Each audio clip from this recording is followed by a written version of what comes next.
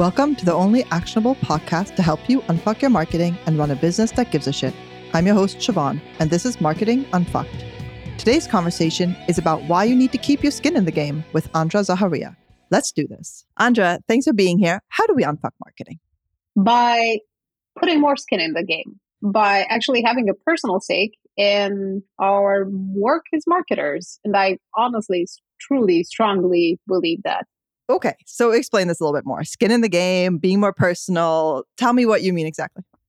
What I've found and what I've seen, around marketers who do a really great job, not just in their industries, but also as community leaders, is that they truly believe in what they do. They believe in their work. They believe in supporting and helping people through their work, or educating them, or creating, opportunities for other people to thrive, whether it is, again, in their own industries or as marketers, in the marketing community. And where I see this a lot, and of course I'm biased, but where I see this a lot is in the cybersecurity industry. For example, this is a space that is sorely missing marketers who really care deeply about security, who, find alignment between their own principles, their own needs, and their own kind of self-growth objectives, and what the industry can teach them, and how they can use that combination of skills that they bring in, marketing skills, communication skills, and so on, and, industry know-how. Because I honestly believe, and I haven't, I started to see this lack, or this disconnect with the industry, where marketers do their thing in the past few years. And you can clearly see when someone is just trying to replicate best practices, and someone who is just trying to emulate models that work at a certain time and, on certain channels. And there's a huge difference between those people and the people who really care about the industry, and they want to use their skill to truly help someone. Because at the end of the day, I really believe that as marketers, it's our job to help people, whether we make things simpler for them, clearer, more accessible, even more entertaining, whatever it is. At the end of the day, it's about serving someone. And those who do it best are people who really care about those issues that they're trying to solve. So they're doing it best. And I can agree with that. If you care, you do it better. But what's wrong about not caring? What's wrong about just applying best practices or blanket models? You're going to get a lot of backlash, not to say that you're going to be ineffective and throw a lot of money at things that don't work, because every kind of audience has their pet peeves. Every kind of audience has their triggers. They has their motivators and their pain points, and they are not the same. So again, I know perhaps the security industry is a bit more specific than others, because it's more technical, and it requires you to educate yourself as a marketer in ways in which perhaps other industries don't. But for example, if you come, let's say, fast moving consumer goods, you're not going to be able to use that much of what you learned in the space, simply because people in the security industry, technical leaders who vet and analyze their options in terms of cybersecurity products and services, they're very, very perceptive. They're very attentive to nuance. They're very kind of reactive if they see even, keywords that trigger them, and then cliches that simply show them that you don't understand what their actual needs are. And if you try to dumb things down to the point where it removes the complexity that they're actually looking for, that's, for example, one of the signals that's going to get you instantly dismissed. So your work is not going to go through. And what I found even worse than this, besides not having an impact at all, is actually, just carrying on and kind of pushing forward some stereotypes that don't serve anyone and actually do more damage than good. Do you have an example of that, where that does happen? Even in the security industry? I have lots of that, unfortunately. Military grade encryption. Tell this to people in the industry who know what kind of encryption, military equipment uses, will tell you that it's not what you think it is, first of all. Not that it's not strong enough, but not, the military, as, at like ballpark, doesn't have the best security tools throughout every kind of operation. So you're going to have, differences and nuances. And if you tell like regular people who you need, antivirus or a VPN or a password manager about military grade encryption, that's going to absolutely not resonate with them because they have no idea what that means. And it's just an empty word. And there are lots of other things. One of the things that I personally dislike very much is when marketing people, let's say salespeople or whatever content people, use the phrase, humans are the weakest link in security. This creates a couple of things. First of all, it creates a rift between technical people who know, all of the technical aspects of what they're talking about, risk models and whatnot. And then people on the other side who aren't security specialists and they're not supposed to be. And when you tell people basically you're stupid and it's your fault, you're not going to have people listen to you or be receptive to what you're trying to do. They're not going to care about the education or, wisdom that you're trying to impart because you just call them stupid, basically. And that doesn't help anyone. It just creates this rift between these two categories of people instead of trying to get them to work together. So then how do we do that though? What do we use instead of military grade encryption or, the human's the problem? What are we using instead to make it more accessible? Simple words that people actually resonate with.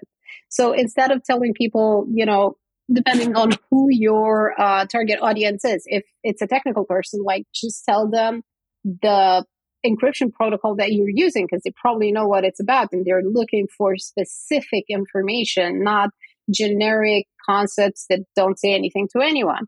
And if you tell people, if you talk to regular people, just tell them the highest security available on the market. And then in the specification sheet, you can actually mention what it's about. You can link to a resource you created on the topic or to a Wikipedia page or whatever it is where they can read more about it if they want to, instead of pushing, more jargon their way. And instead of saying that people are the weakest link, teach people about risk models. Tell them, that your habits as, an employee, as, let's say, the person in your household who handles tech stuff. You have your decisions and your actions have consequences, not only on your security, but they have consequences and effects on your job security, on your financial stability, on, even the entire company. Because if it is, if a click on a malicious link originates from your PC and then turns into a ransomware attack that affects the entire company, then you're going to have issues, getting paid, doing your work, talking to customers, and so on and so forth. So there are ways in which you can talk to people by taking their context into consideration, but that involves, like I mentioned earlier, skin in the game. That means doing the work yourself, like trying to use those tools and products and, eating the dog food, as they say, eating your own dog food. So you know what that feels like. If it makes you feel frustrated at any point, if it makes you feel, like you can't have a strong grasp. These are all moments, this kind of friction moments are the moments through which you should be helping your customer with education, with better UX, with whatever it is, visualizations, you name it. You should be helping your customer get through these pain points and stand by them and not perpetuate the same like meaningless things that do yourself the service. But do our customers always want to be educated? Because in the sense of security, right? I mean, I know some people who really thrive on, this is military grade encryption. They're like, encryption rather. It just, it sounds exciting. It sounds cool. It's this element. There's this element that when you use jargon that people are impressed. Could it be that it's actually better that the marketer doesn't really know and is just using these terms because that's what sounds cool and might be accessible? Do our users actually want to be educated? Or are we kind of forcing it down their throat because we think they should be educated? This is an excellent perspective. And I think that it's not a dilemma, but it is a very good question to sit with as a marketer, wherever you may, whatever industry you're working in. I think it all boils down to the types of customers that you have and also the kind of company that you are at the end of the day. So if you're a product focused company, then you will want to, contextualize your product in a way that focuses on just that. If you're a sales driven company, you may be a bit more, from what I've seen, a bit more pushy, a bit more aggressive in how you communicate and how you push these things. But I do believe that most people do want to know, simply because there's a huge uptick. And again, speaking specifically about the security industry, there's a huge uptick in searches that are very focused on understanding certain concepts. What is this? What is that? How do you do that? So people want to know because they feel they have no control over these abstract, this abstract volume of information. And those who seek simplicity will probably go for either something that they see in an ad without going through the whole evaluation, comparison process between options and so on and so forth. So I think that there are different paths that people take to secure what they want to protect. And if you want to buy from an ad, that is fine if that's your decision-making model. Because honestly, even in our lives as marketers, we invest more time in selecting certain products and services than we do in others. Like if you're into cars and you want to buy a new car, you're going to spend a lot of time on it because you care about it and you enjoy it. But otherwise, if it's something that you need and don't care that much about, you're just going to want to optimize, how much time you're spending. So it really depends on who your best customer is, because if you want to attract people who are passionate about security, those people will want more details, more clarity, less cliches, and so on. But if you want to attract someone who is, let's say, less involved with your company, that's fine too. But are they your best customers? Are they going to stick with you? Because someone who doesn't care about selecting a product and putting time into it and gaining at least a modicum of education are probably not going to be, a recurring customer or a loyal customer, because they'll just jump from one solution to another. So you have to ask yourself as a marketer and as a company, what kind of customers you want, and try to obviously build a relationship with them. Got it. Okay. So ultimately it comes down to also having your skin in the game, because you need to know what kind of customer you're trying to get. Yep. Right. But then give me another example of just being more personal, having your skin in the game. What else can a marketer do, or is a marketer doing wrong? Let's talk mainstream, when they aren't investing in educating themselves about what they are marketing or who they are marketing to. How else can they get there? Well, to me, going through these experiences yourself, I know this may sound not a straightforward thing, but I think that investing in yourself and in your own self-awareness, and then understanding how you work around certain problems and how you deal with, decision-making and things like that, can teach you a lot about how other people think. And this is my experience. So going to therapy, reading tons of books on neuroscience and psychology, and working with a change management strategist, alongside in terms of coaching, were very powerful experiences for me, because they helped me understand how other people think, how other people act, and they help me see these patterns. So if it's not, and these are evergreen things. So if you study psychology enough, if you look at neuropsychology and, the latest studies that are constantly revealing very interesting aspects about how our brains work and how we react to stimuli and how our brain handles information, these are evergreen things that you can apply to any field that you choose to work in as a marketer. And there are kind of underlying factors that will help you everywhere. So if you work on your own self-growth, that will inherently make your work better. And I really believe that it will make your work more empathetic. It will help you connect to other people more. And that's, for example, why one of my favorite frameworks is the Jobs to be Done framework, which seems very abstract at first and very kind of like, yeah, but how do I actually apply this? But when you start working with it, because it's about helping people do the thing that they want to do, and also accompanying them as they go through their own development process, whether it's at work or it's personal or, whatever objective they may have, then you're going to have a much easier time relating to them, understanding their language, seeing what they care about and what kind of human needs sit behind the keywords they use and the comments that they leave, the reviews that they leave. And that gives you a direct line to your customers, and it helps you see them in a much more different light than just, looking at raw data and, open rates and click rates and all of the things that analytics tools feed us, which are helpful in some cases, but not as helpful as we think they are, in my opinion.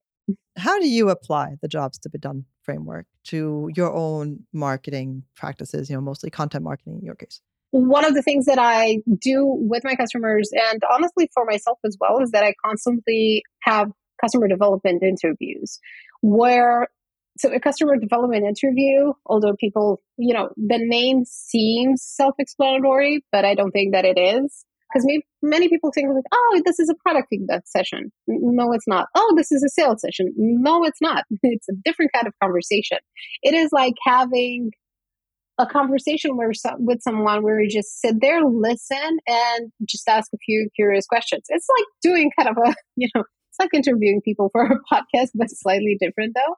So how this helps customer development interviews are, for those who are listening, are customer conversations that focus on people's pain points. So you ask them, why they had that pain point and what was going on in their lives when they started to think about that. You try to understand their context, their needs, their preferences, and the experiences that drove them to make one choice over the other, and try to connect the dots in a way that gives you an understanding of what that person is doing with no relation to your product or your company. So you're not trying to push anything. You're not trying to lead the conversation. You're just sitting there and being a good listener and just try to explore, but without, pushing them to one direction or the other.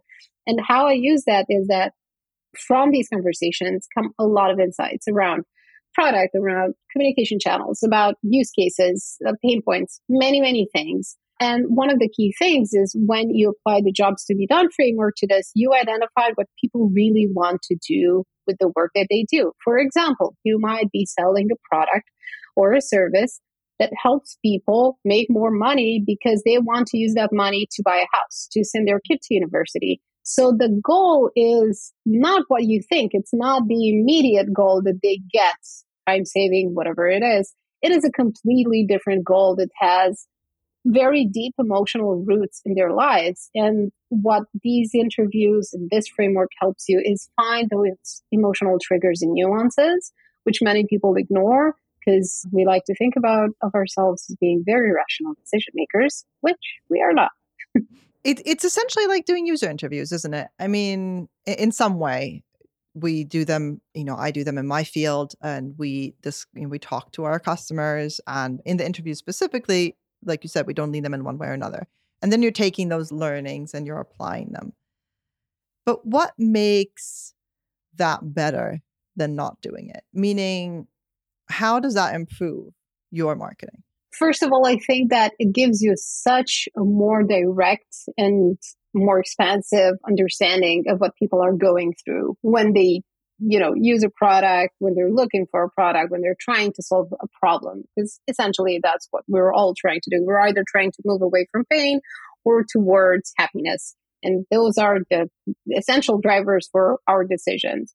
I think that it gives you a lot more nuanced understanding of these things as well, as opposed to what you think people do. And it also helps you validate hypotheses that you have as a marketer. You believe some things, you believe some stuff about your customers, like who they are, what they look like, what they do, what they care about in their lives. And you try to do these customer personas. But if you don't have these conversations that give you qualitative information, you may very easily make wrong decisions and wrong assumptions about your customers that can go for years of being, unchecked, unvalidated. And you might be stuck wondering, why isn't this working? Why aren't people, resonating? Why do we have to keep throwing money at this? Because I'm a big proponent and I only work around organic growth. I'm particularly interested in this because otherwise it's, as a marketer focused on organic growth, you cannot make too much headway without actually talking to people because you have no money to spend on ads. And I think also that, having these conversations is a huge competitive advantage over people who don't do it. It creates a lot of alignment in teams internally. It helps people see that, it helps people connect on the same list of priorities, because when you have like 5, 10, 20 of these interviews, you'll inherently see patterns. So it's much easier for everyone to agree, like, yeah, we should prioritize this fix or this, campaign because people seem interested in this, rather than everyone kind of competing for budgets and resources and the CEO's attention. So it works on multiple levels, but I think the one key thing that is the most important is that it creates a human connection. And it helps you get that, personal stake, because there's a human in front of you, not just a bunch of numbers. And I do believe that changes things, even for the most, cynical, unfazed marketer out there. So then just in closing, because you'd mentioned this before, you've mentioned this concept of best practices and how they don't really apply.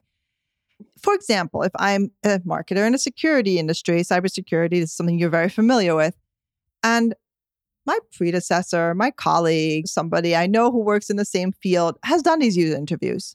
Why can't I use their information? Why is that not just as beneficial? I think that you can use, things, and things should be documented. I'm a huge believer in documenting these things and making them available for everyone.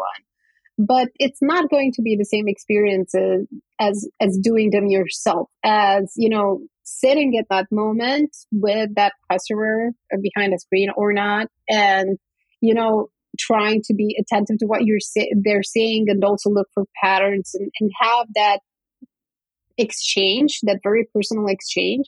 So you can use that data, but without having the experience yourself, I think it doesn't have the same personal impact. It doesn't create that sense of involvement as when you have someone in front of you talking about their issues and talking about their struggles. It's like watching a movie versus being in one, or like listening to a podcast versus being, on the show and being a guest, or having, a direct line of access to these people. So yes, it's super helpful to use what's happened beforehand. I'm not a believer in coming in and erasing everything and just starting from scratch because the other person was doing it all wrong. But I do believe in having to do the work yourself, because if you don't do it, that's how people become disconnected from their customers. The higher up people go in a company, the more disconnected they become. They stop talking to people. They get bogged down with management tasks and, all sorts of things that are removed from the actual people who use the product.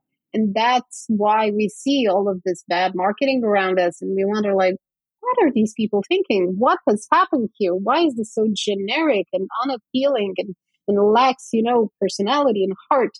It's because these people haven't talked to their customers in a really, really long time. So you meant skin in the game, literally. Like, you need to do the dirty work. You can't just pass it off to someone. Got it. Thank you so much, Andra.